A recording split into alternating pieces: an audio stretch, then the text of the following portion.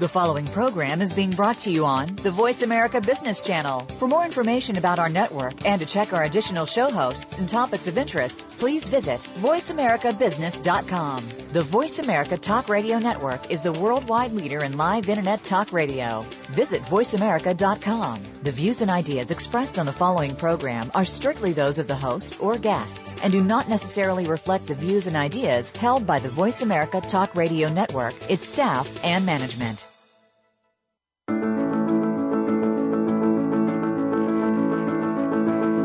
Welcome to Money in Your Life, the radio program that gives you the insight and motivation to be more successful with all aspects of your personal finances. Your hosts are Brian Farr and Ann Hutchins. Today's program will feature experts and intriguing ideas that will show you how money is actually operating in your life. Now, here are Brian Farr and Ann Hutchins. Good morning. You have Money in Your Life, a weekly show about the influence of money in your life. I'm Ann Hutchins. And I'm Brian Farr. Brian, I've been thinking a lot recently about words and how we use them. You know, the original meaning of the word wealth was an abundance of such possessions or resources to the benefit of a common good. But today, economists define wealth as anything of value, and likewise, the term influence is an abundant flow or supply or, wait for it, wealth. How do these terms come up in your work? Well, you know, when I think about the term wealth, when I look at my own life and the work I've chosen, I see that there's been a transformation in what that word means. In my 20s, I was a professional commodity trader. My primary goal was to make money, because I thought money itself would provide happiness and security. Then in my 30s, I owned a personnel agency, and I interviewed over 1,000 job applicants. Money and salaries were always part of those interviews, but quality of life and sense of connection and personal values were the driving forces for most people. The money itself was not enough. And then now, as a financial coach, I'm very clear that wealth has many facets and multiple layers. You know, it's really interesting to ponder. Our guest today coined the term sudden wealth syndrome and has written the book, literally, on Affluence Intelligence.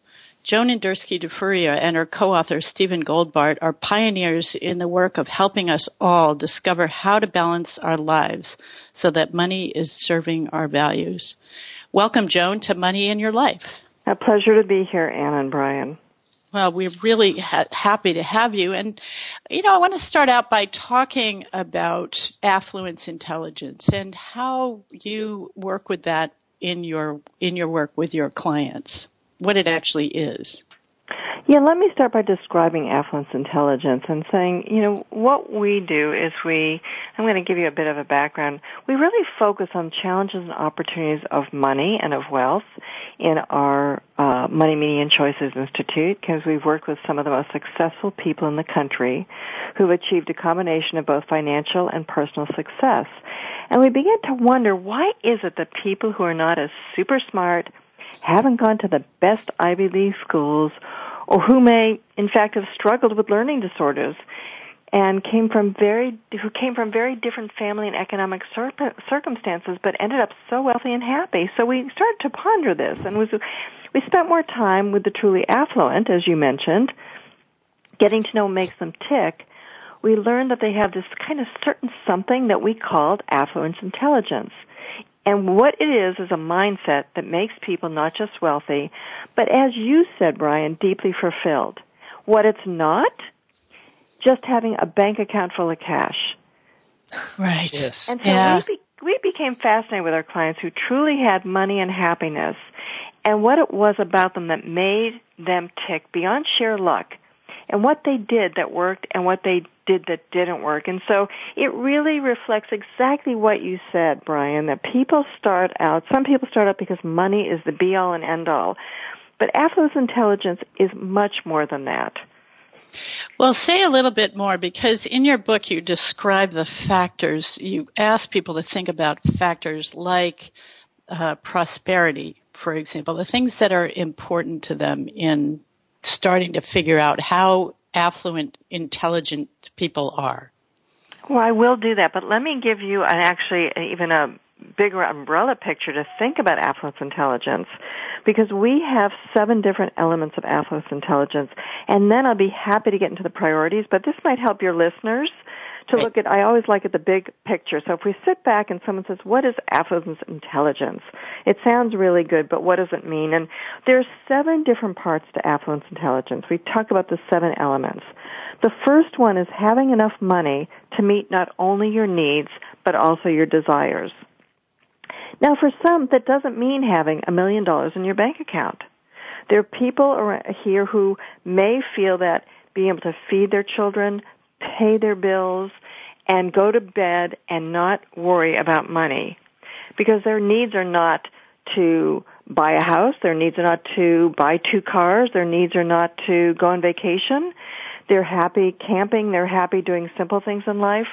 If it meets their needs, whatever their needs are, whether it's 10 homes or a tent, Right. if it meets their needs and some of their desires, that's about having enough money.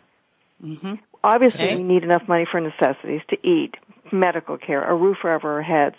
But it's relatively easy to calculate exactly how much money that is. What's difficult is to calculate how much we need for non-necessities, what we desire, what makes us feel like we're living a rich life that doesn't necessarily have anything to do with money. Mm-hmm. So that's number 1. Number 2 is doing work you like so much that you lose track of time. Most of our clients talk about, an old term we use, being in the zone. So exactly. sometimes it's about work you would do even if you weren't paid. I'm blessed. I love my work. I need to make money. I'm supporting my children and myself.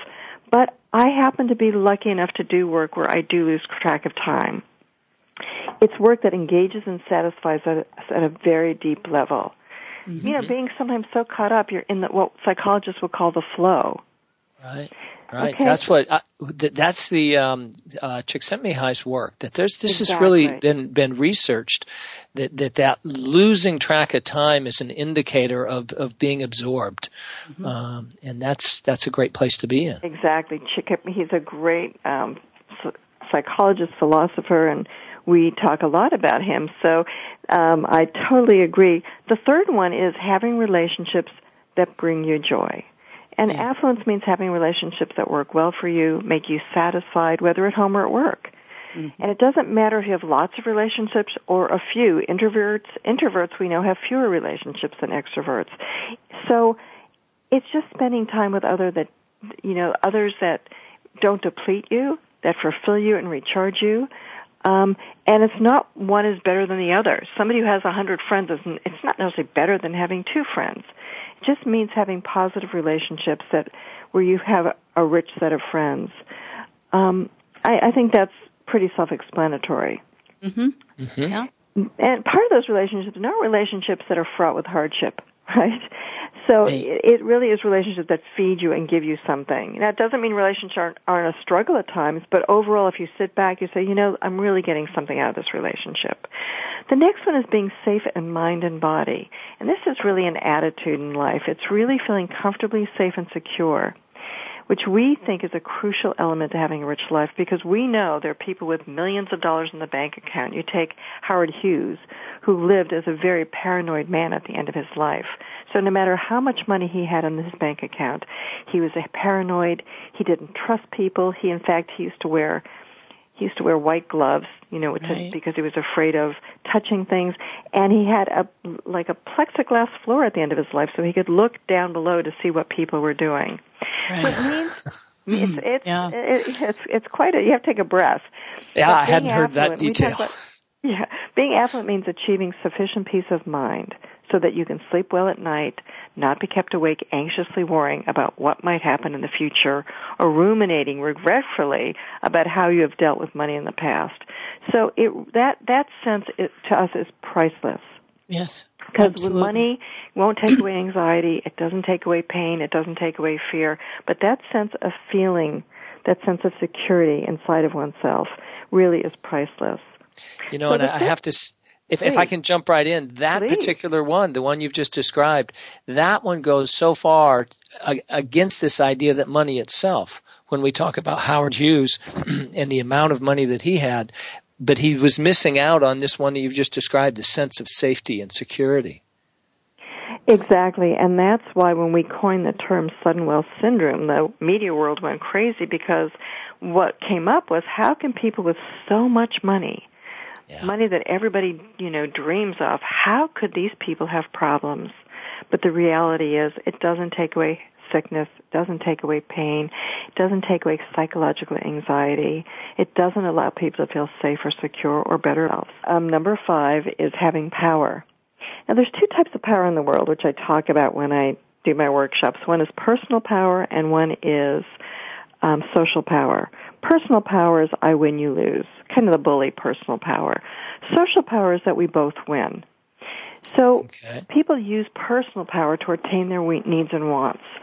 And, you look at power as a product of one's personal certainty, one's sense of tenacity, a clarity of vision, sense of integrity.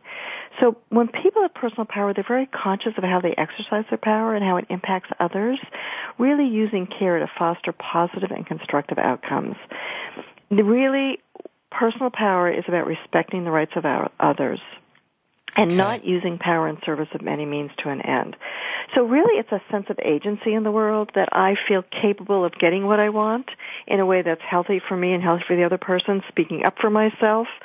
Power has a very strong response set. But when I talk about power, it really is with great respect for both parties. In India, wisdom is power. In certain traditions, education is power. In our world, money has been seen as power. But, in this country, when you have money, people listen to you. You control the purse strings. You control the shots. It puts you in a different place. We know that. But being respectful of that, people need to understand that power does not necessarily mean that you have good self-esteem, that you get love you want. And healthy power offers you a freedom of choice and a sense of autonomy and potency. It doesn't give you the right to bully or lead or use your purse strings. Right. Joan, this is the 5th of the 7 points that you're describing, and this one seems the most intangible. Say more. Right. I'm just, as I listen to you describe this one, it is like there's a sense of an individual needs to have a sense of security within themselves, I believe, in order to without that, the power isn't going to have a solid foundation. A sense of self-esteem, a sense of security, a sense of a really great sense of respect for other people that have nothing to do with their title, their money, their looks. It really is, who is the person from the inside? So if you look at a person who's power that gains recognition and respect in the community, it could be a person who's a corporate captain, it could be a community organizer, it could be a teacher, it could be a spiritual leader. It has nothing to do with what you have in your bank account. But it has something to do with having a significant impact and influence on others and what matters to you and is important to you, with a sense of, I go back to the word integrity. You can't buy integrity, and you can't know integrity, but if you live it, you can feel it, and no one can take it away from you. Now, as a professional, do you feel it's possible to help people move in this direction, to help people develop this, what we're describing right now?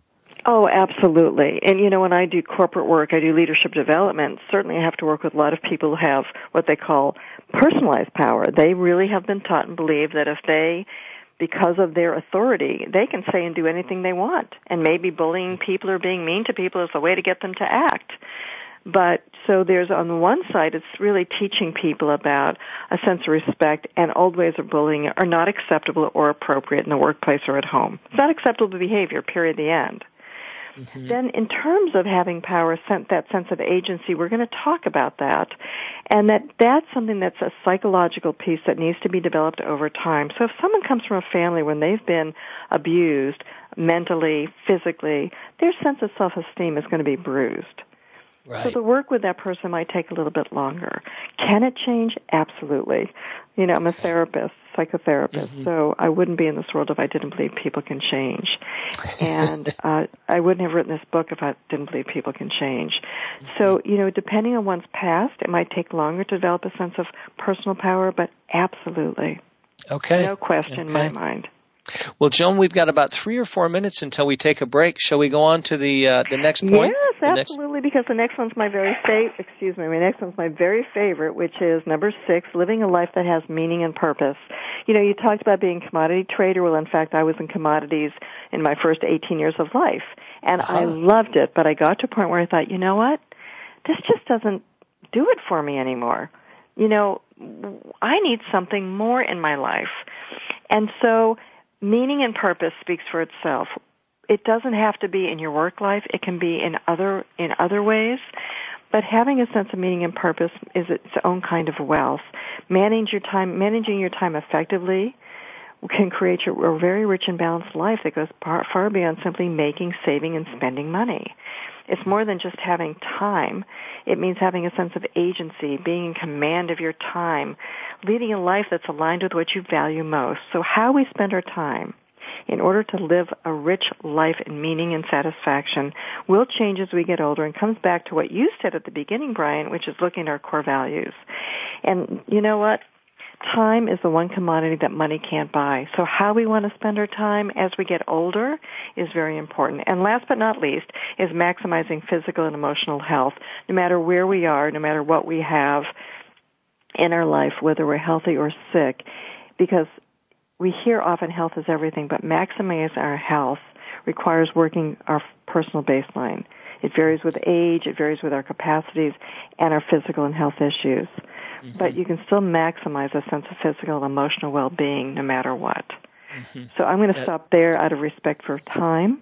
Oh, we're okay. Thank you for that. But we have just another couple minutes here. This last one that you mentioned, it seems like people can get themselves caught up in that one when they when they're not working off their personal baseline, maximizing physical health compared to celebrities they might see in a magazine or on TV, rather than being aware of where their body is at, what's the reality of their age, and then what's realistic in that with those facts.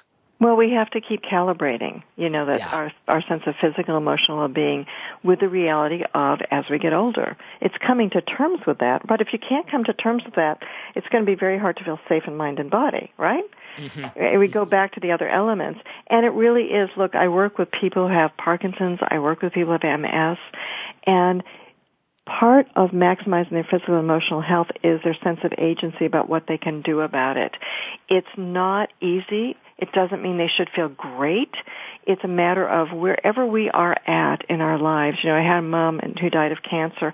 Her attitude was absolutely incredible. She taught me so much, Brian, by watching her attitude. It wasn't that she was in denial, but we'd leave chemo and I'd say, let's go home, Mom, I'll put you to bed. She goes, no, I want to go shopping. I want to buy some food for dinner. And I'd look at her like she was crazy, but she taught me something.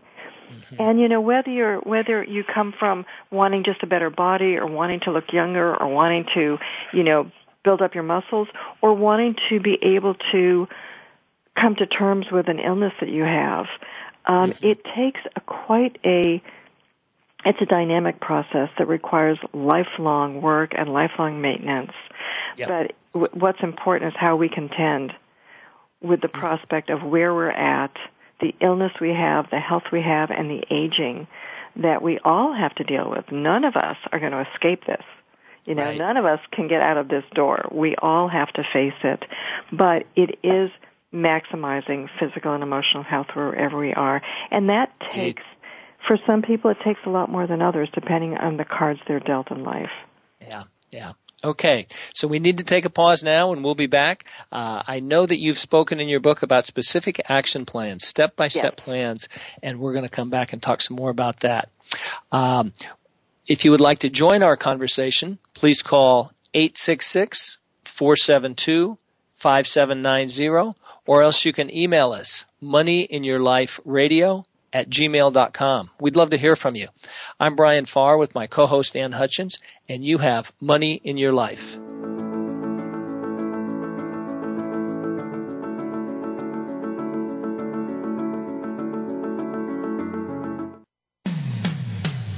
comes to business, you'll find the experts here. Voice America Business Network. The goal of financial coaching is to open up the conversation around money with your spouse, your children, or your extended family. Ann Hutchins works with individuals, families, and financial professionals to improve relationships with money. Her work with clients is confidential, honest, and fun. Visit Ann's website and schedule a free 15-minute consultation at www.abhutchins.com. That's abhutchins.com. Do you have financial goals for yourself? Do you want to be smart with money in all areas of your life? If you're ready to become more effective with your personal finances, then you might be ready to hire a financial coach. Since 2002, Brian Farr has helped hundreds of people improve their relationship with money. He's unbiased, honest, and approachable. If you'd like to learn more about financial coaching, visit Brian's website and schedule a free 15-minute consultation at www.brianhfarr.com. We're always talking business. Talk to an expert. Call now toll free 866-472-5790. That's 866-472-5790. Voice America Business Network.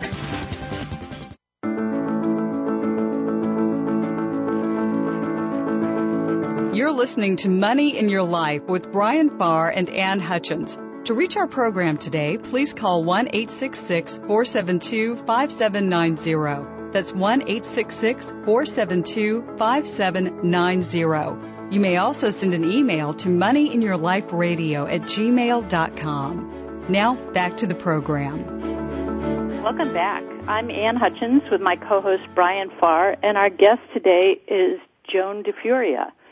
Today we're talking about Affluence Intelligence. And, Joan, before we start again, I want to re-mention your book, this fabulous Affluence Intelligence, which you co-wrote with Stephen Goldbart. And it is available through Amazon and also through your Money, Meaning, and Choices website. Is that correct? Yes, it is. Yeah, good. Joan, I want to pick up where we dropped off talking about health. And one of the things that struck me in your conversation as I was listening to what you were saying was there is such a confusion of choices about health and what's good for you, what's not good for you, how much exercise, how little exercise, which is very similar to choices around money, what to do with money, and this broader definition of wealth. Can you talk a little bit about how you work through those choices with clients, or how you internalize this process with clients? Yeah, I'm thinking for a moment, Ann. What I would say, I'm going to answer that, but then I'm going to go back to the bigger picture because it ties into what Brian asked is, what do we do then about this? Yeah. And I think I'll answer your question going a little more broadly and then getting very specific, but let me start just answering that. You know, everybody comes in with different issues, and I mean, we get 75-year-olds in my office who look and feel better and are healthier than some stressed-out 40-year-olds, or people who are so concerned about, you know, exactly how their body looks. But it is a state of mind. And so I'm going to answer that by getting very specific, which is in one of our we talk about attitudes and behaviors when we talk about affluence intelligence, and I'll go over those today. One of those is taking control over one's life. It's an attitude, right? So part of that has to do with willingness to take responsibility for himself, having a strong sense of identity, and what we call psychological mindedness, which is, of course, a pet peeve of mine, which is how we think about ourselves, how we prioritize things in our life, what we make as important. And so that's going to have to do with what you just asked. You know, part of what we look at, what we eat, what we do for ourselves, feeling, if we go back to living a life that maximizes physical and emotional health, that means you're not just thinking about it, you have to do something about it. But what does it mean to have maximized physical and emotional health? For some people, that means working out 3 hours a day. For some people, it might mean walking 20 minutes a day. Everybody knows, if we look at our research, that there's a certain amount we need to do for what I call our baseline of health. And then there's the bell curve, and there are people who work outside of the bell curve. I don't have any judgment about what people do as long as they're doing something that's safe and healthy for them, and they create some balance in their life that comes back to what we call their personal priorities. So I perhaps can answer that question by answering both your questions, which is, what do we do about this? How do we take action on affluence intelligence?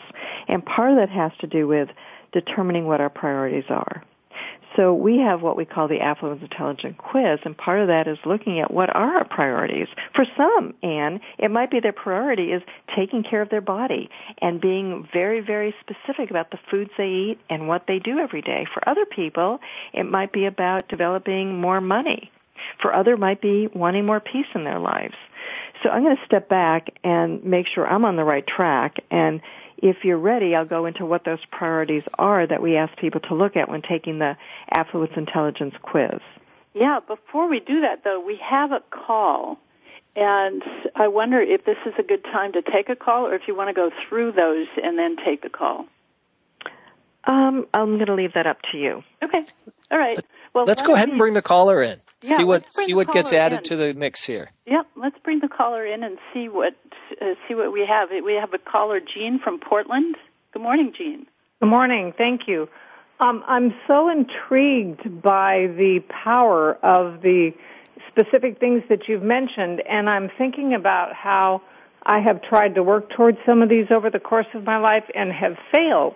Mm-hmm. And I'm wondering if you have any suggestions about how people can work against their own sort of tendency to maybe not follow through.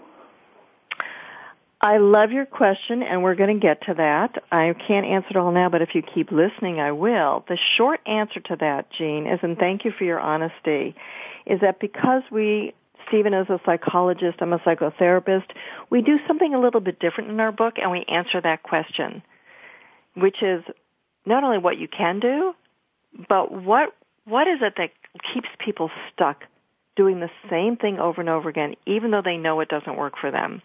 And the highlight of that is what we call one's defenses. And in our book, there's a chapter on defenses.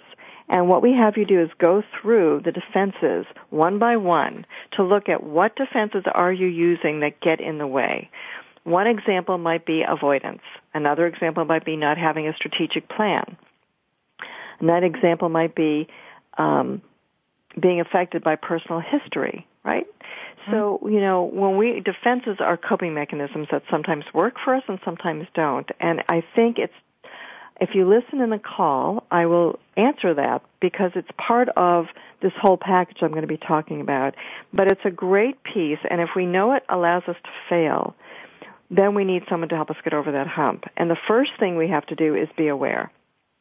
What is it that we continually do that makes us fail? And the second thing we do is we need to then take action and manage those failures or manage those defenses in order to move forward. Sometimes we can do them by ourselves. Sometimes we need a buddy. We need a group. We need a supporter, a mentor, or guide. So if you'll be patient enough, I will get to those today. Great. Thank you. Great. So let's go on to that. And, as you go through, if you talk about some of the work that you do, meaning where you sort out with people where they can do things alone, how they define a sustainable plan for themselves.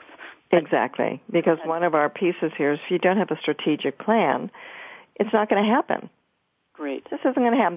There's a reality which we have to do stuff we don't like doing. Some of my clients complain, I hate doing this stuff. I said, yeah, me too. But you know what? If you want X over here, you got to do it. If you want a diet, don't eat the cookie. If you want a muscle, lift the weight.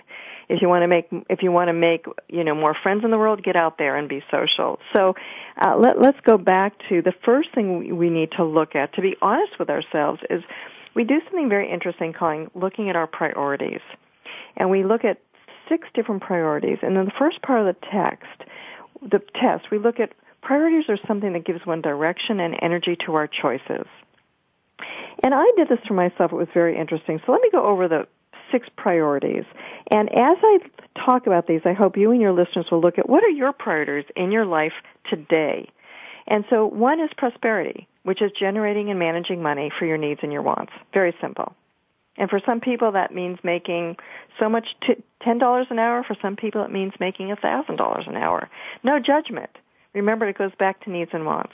The second priority is people, which is creating and maintaining important social relationships with friends and family. How important is people to you over prosperity? The next is productivity, which are two different factors. One is productivity at work, doing the activities that actually earn you a living. The other productivity is doing activities outside your normal job that may or may not earn you money. Now, productivity could be lying in a hammock. People go, well, that's not being productive. Well, it could be productive. It's recharging you. Well, Reading a productivity, book. it's an important point, is to revisit what you think of as productivity, because exactly. you may be carrying around your parents' story of what productivity is, right? Exactly, Anne. Brilliant, yes. Because when people, I say resting could be productivity, reading a book, watching TV, growing roses, that can be productive even though it's not, doesn't look as productive as somebody riding a bicycle or running a marathon. Productivity is anything that restores and recharges you. It's healthy for you. The next one, which I love, is passion, which is bringing excitement and joy to your life. What is it? All of us callers can go. Some people don't have passion. Some people just don't. But there's a majority of people who can tell me today, what makes you passionate? What do you want to get up and do? If you're not depressed, what's your passion? And the last one is peace, which is doing things that bring you contentment, satisfaction, and equanimity. No different than you, Brian, when you said, I was done with commodities and now I want to be a financial coach. Well, there's a reason for that. That may bring you peace, it may bring you passion, may bring you productivity, might bring all of these things to you. But the hard piece here is you actually have to prioritize. Mm-hmm. So when I was doing this, I started out this, and it's 1 through 6. You have to prioritize today where you are, and the other piece of this is in 1 year, where do you want to be? Not fantasy-wise, but reality-wise. So if you tell me you want to be a billionaire in 1 year, I'm going to say, okay, that's not reality, so let's go back to the chart. What I learned about myself when I went through this, and I had my business partner over my shoulder, I realized that even though I thought I wanted to put productivity last, given who I am, getting up at 6 in the morning to do this radio show, I'm really into productivity. I actually like being productive. I had to keep that as number one. When I thought peace was number one, but I actually love productivity, so that came up over peace for me. So what you want to do is have people score what's number one, what's number two for today and for tomorrow. Well, the important thing, too, that you have raised is that it's a great idea to do this with a buddy or with a coach so that you have somebody who's saying, really, Joan, is peace really your number one? Right. Yeah. Exactly. When Steve and I did this together, the other person, the co-author of the book and the co-founder of the Institute, we looked over each other's shoulder, and he said, Joan, you love doing things. Your list, even on Sundays, is really long. I said, you're right. Because I said, I want to do peace as number one. He goes, but this isn't the time in your life. You've got 2 kids you're putting through college, This isn't the time in your life, but having a buddy is great. So the first thing you want to do is rank your current weekly activities in order of priority. That's step number one. Number 2 is 1 year from today, how would you like your weekly activities prioritized in 1 year? But the piece here is you have to be realistic. I'm not interested in fantasy. I'm interested in what's realistic. If it's not realistic, I don't put it on the map. Mm-hmm.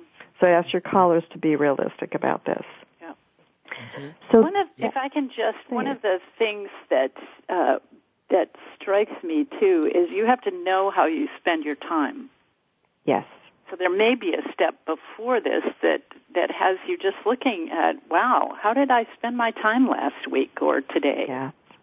It's a great piece. It just reminds me of someone who was telling a friend, wow, my friend's a wonderful writer. And one of her friends said, man, I love writing. I wish I could write with you. I just don't have the time. Well, when she broke down her time, the woman who was complaining, what she realized is she spent 2 hours every night watching TV. So we were able to say, you're envious of your friend who writes books, but she doesn't watch TV 2 hours a night. No judgment. But if you really thought that was a priority, guess what would happen? Yeah. You'd give up something else in order to make that happen. So it all works together. Yeah. If I can jump in here, there's 2 things that you're talking about here. I love your phrase, we have to do stuff we don't want to do. Mm-hmm. Those moments when we make the choice to lay on the couch and watch TV and it turns into 2 hours, or we don't lay down, we turn around, we do something in the kitchen, we do something outside, whatever it might be that gives us that sense of productivity. Those are probably the most key moments, and that ties back to what you were saying is awareness.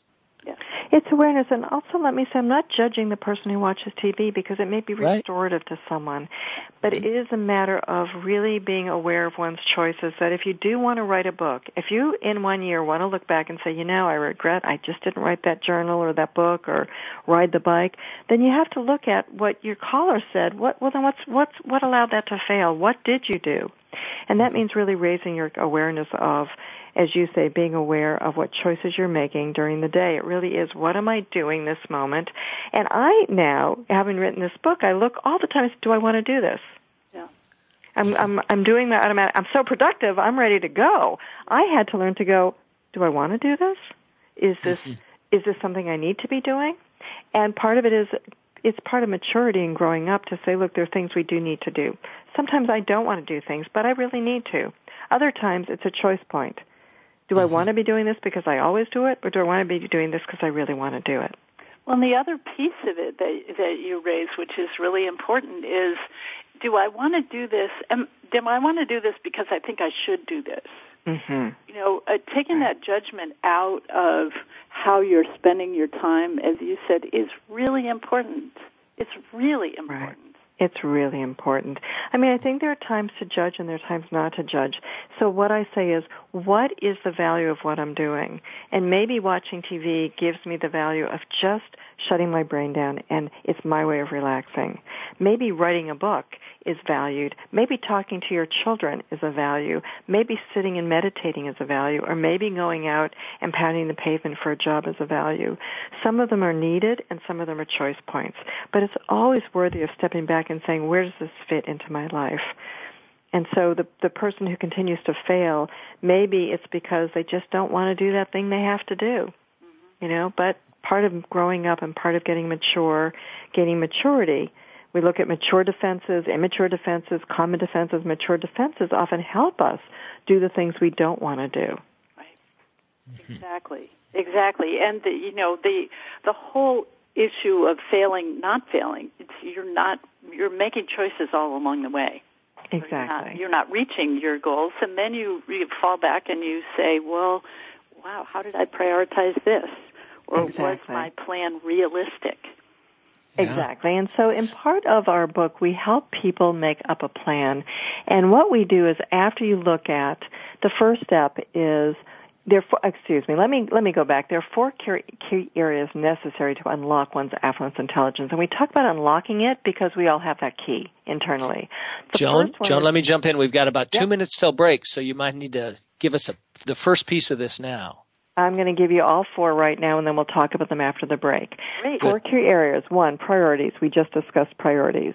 The next is looking at our behaviors, the ways in which we act that foster or impede our progress in getting what we want. The third is our attitude, based on positive and negative feelings and beliefs and predispositions about ourselves. And the last is financial effectiveness, which includes financial competency and financial ease. Those are the 4 areas that need to be unlocked in order to gain affluence intelligence. Did I make it in 2 minutes? You certainly did, and now I am intrigued. You're saying that priorities, behaviors, attitude, and financial effectiveness, that if our listeners can get a handle on these 4, then we're on the pathway to affluence intelligence. Yes, and we'll go over in specific what some of those look like after the break, if you'd like to go that far. Yes, that sounds good. Okay, so let's go ahead and take a break now. If you would like to join our conversation, please call us, 866-472-5790, or email moneyinyourliferadio@gmail.com. We'd love to hear from you. I'm Brian Farr with co-host Ann Hutchins, and you have Money in Your Life.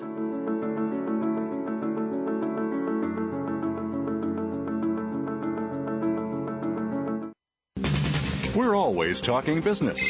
Talk to an expert. Call now, toll free, 866-472-5790. That's 866-472-5790. Voice America Business Network. Do you have financial goals for yourself? Do you want to be smart with money in all areas of your life? If you're ready to become more effective with your personal finances, then you might be ready to hire a financial coach. Since 2002, Brian Farr has helped hundreds of people improve their relationship with money. He's unbiased, honest, and approachable. If you'd like to learn more about financial coaching, visit Brian's website and schedule a free 15-minute consultation at www.brianhfarr.com. The goal of financial coaching is to open up the conversation around money with your spouse, your children, or your extended family. Ann Hutchins works with individuals, families, and financial professionals to improve relationships with money. Her work with clients is confidential, honest, and fun. Visit Ann's website and schedule a free 15-minute consultation at www.abhutchins.com. That's abhutchins.com. The business community's first choice in Internet Talk Radio. Voice America Business Network.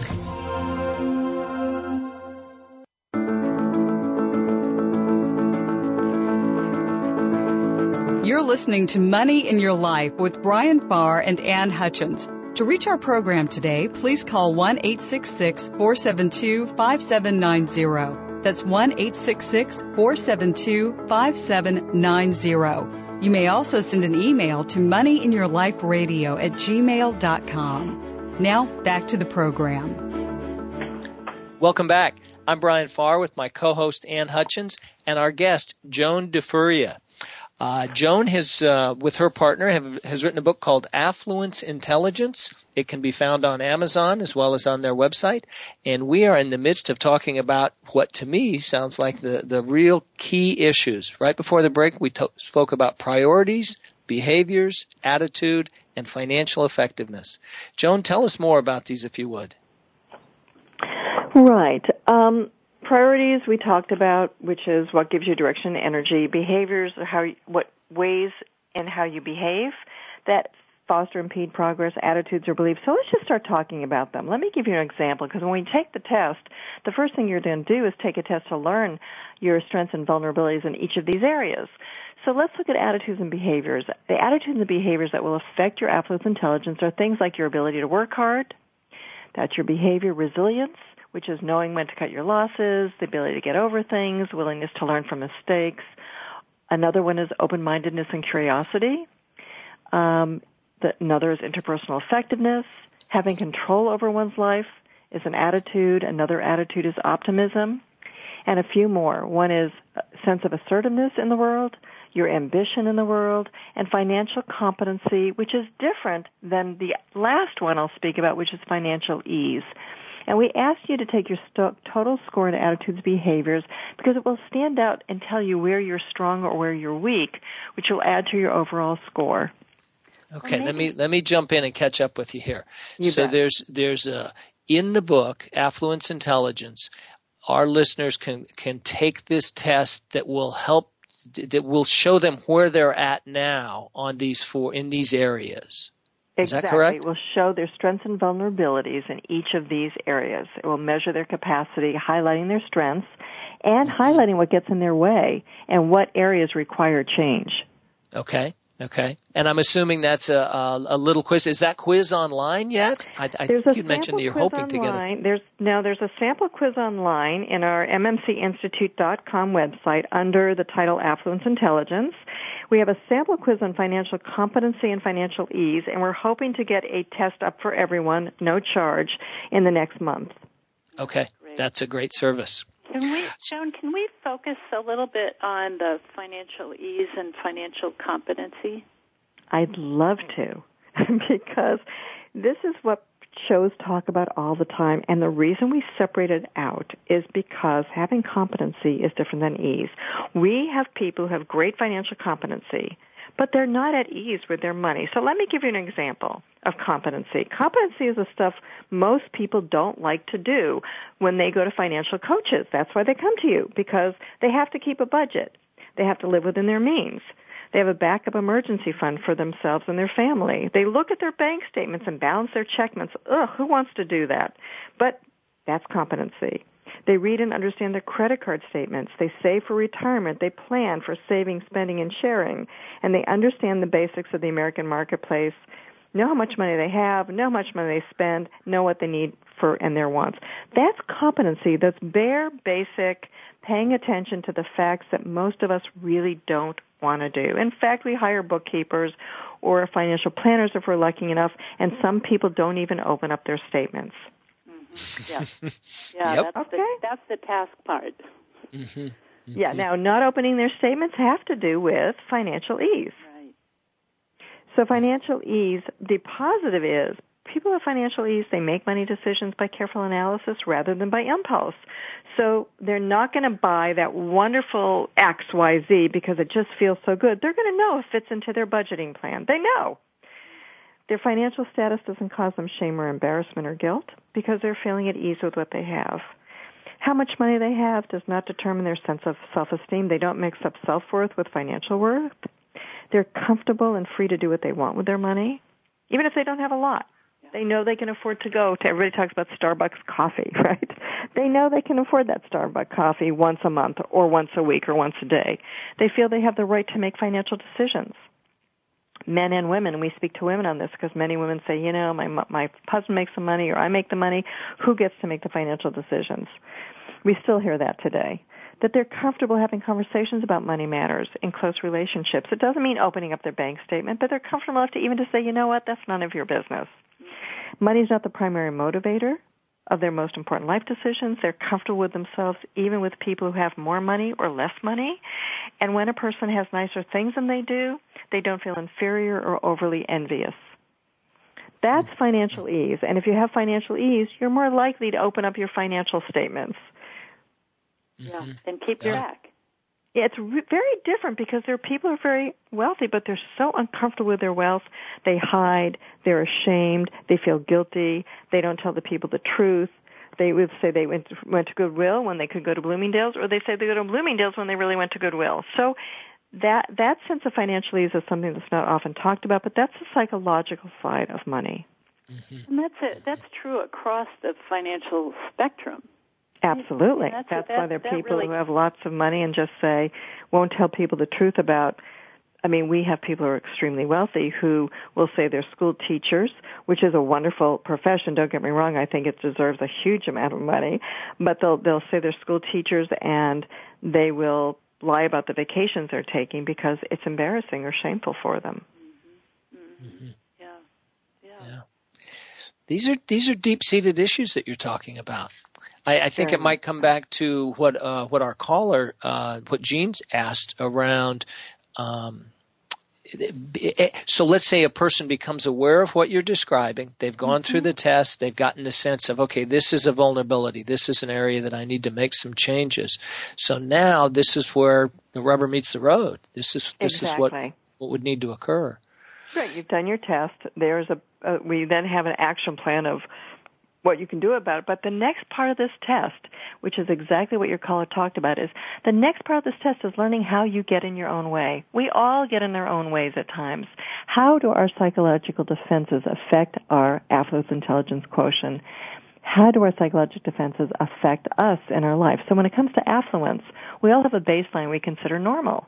It's based on what we believe is true, our personality predispositions, and our social construction of reality, right? So our habits may have served us in the past, but now, and I speak to your caller, may be the very obstacle to our success. So when we talk about defenses, and let me describe that for your audience, because people say, well, you know, what are defenses? We always think defenses are bad, but that's really not true. Defenses we talk about, and of course you know this, they're coping mechanisms. And they're specific, it's how we maintain certain habits and ways of thinking that keep us the way we are or the way we've always been. They're patterns and behaviors that are sometimes comfortable to us, even if they're not good for us. but maybe getting in our way of change. So defenses are coping mechanisms, and you know what's interesting about habits, that because we do something we think it's comfortable, so it's okay, but just because it's comfortable does not necessarily mean it's good for us.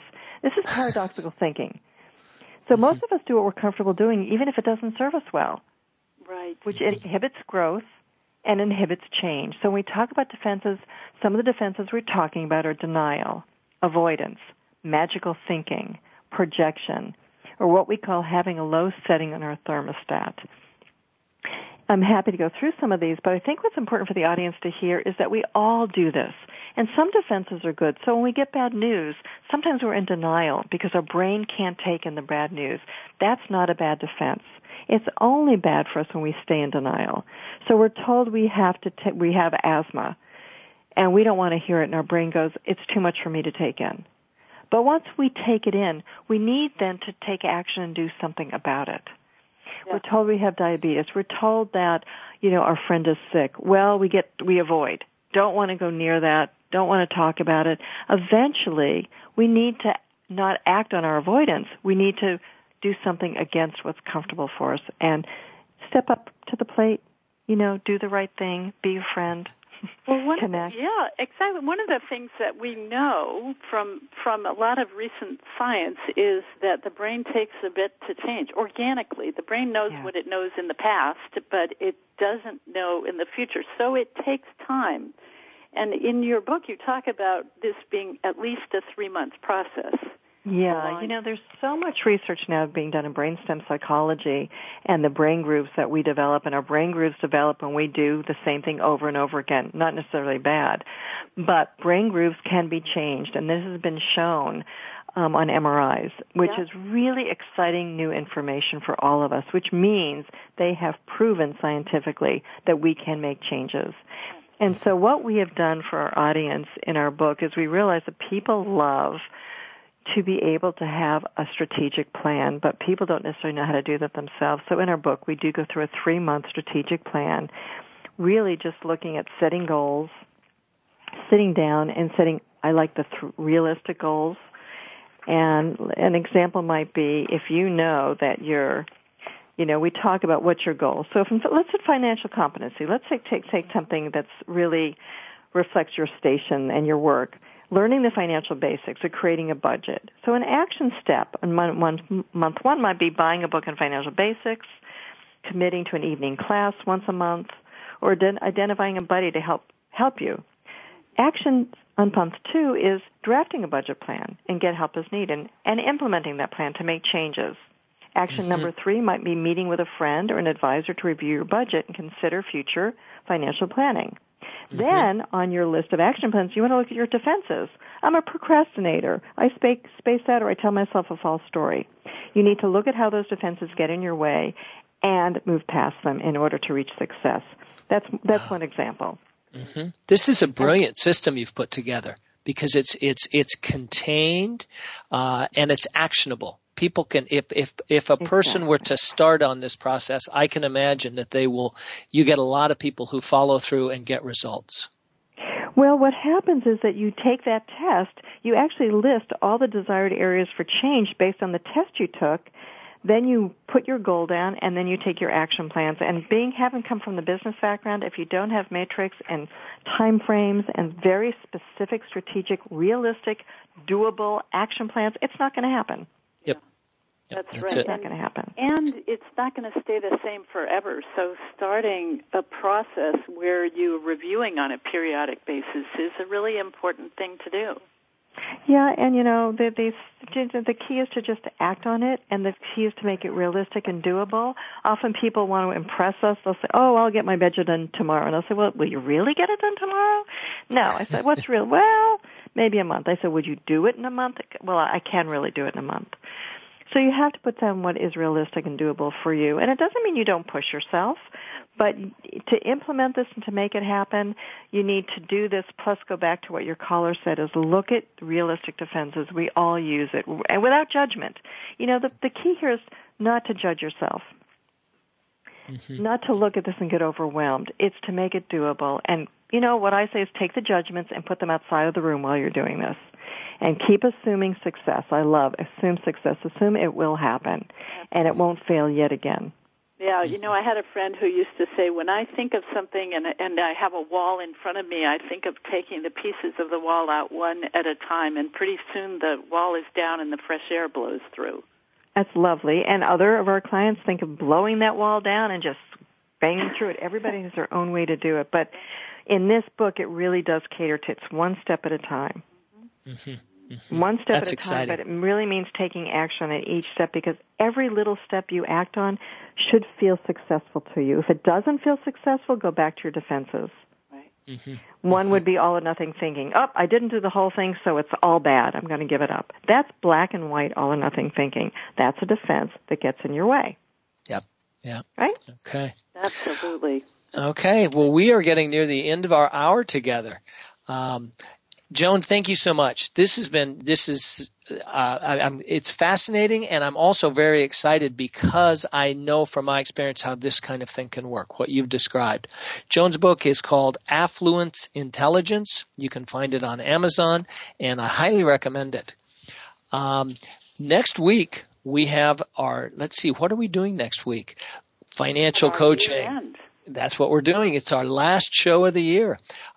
We take a look at how financial coaching works for a wide variety of people. We're going to use different scenarios, explore what's underneath the issues, and we're going to bring our audience in as if you were sitting in the room with us as financial coaches. So join us next week. Thank you for listening today. I'm Brian Farr.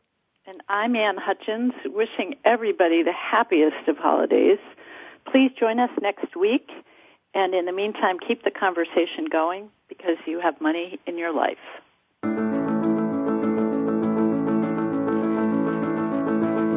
Thank you for making money in your life part of your financial plan this week. Please join your hosts, Ann Hutchins and Brian Farr, again next Friday morning at 10 a.m. Eastern Time, 7 a.m. Pacific Time on the Voice America Business Channel. Have a great week.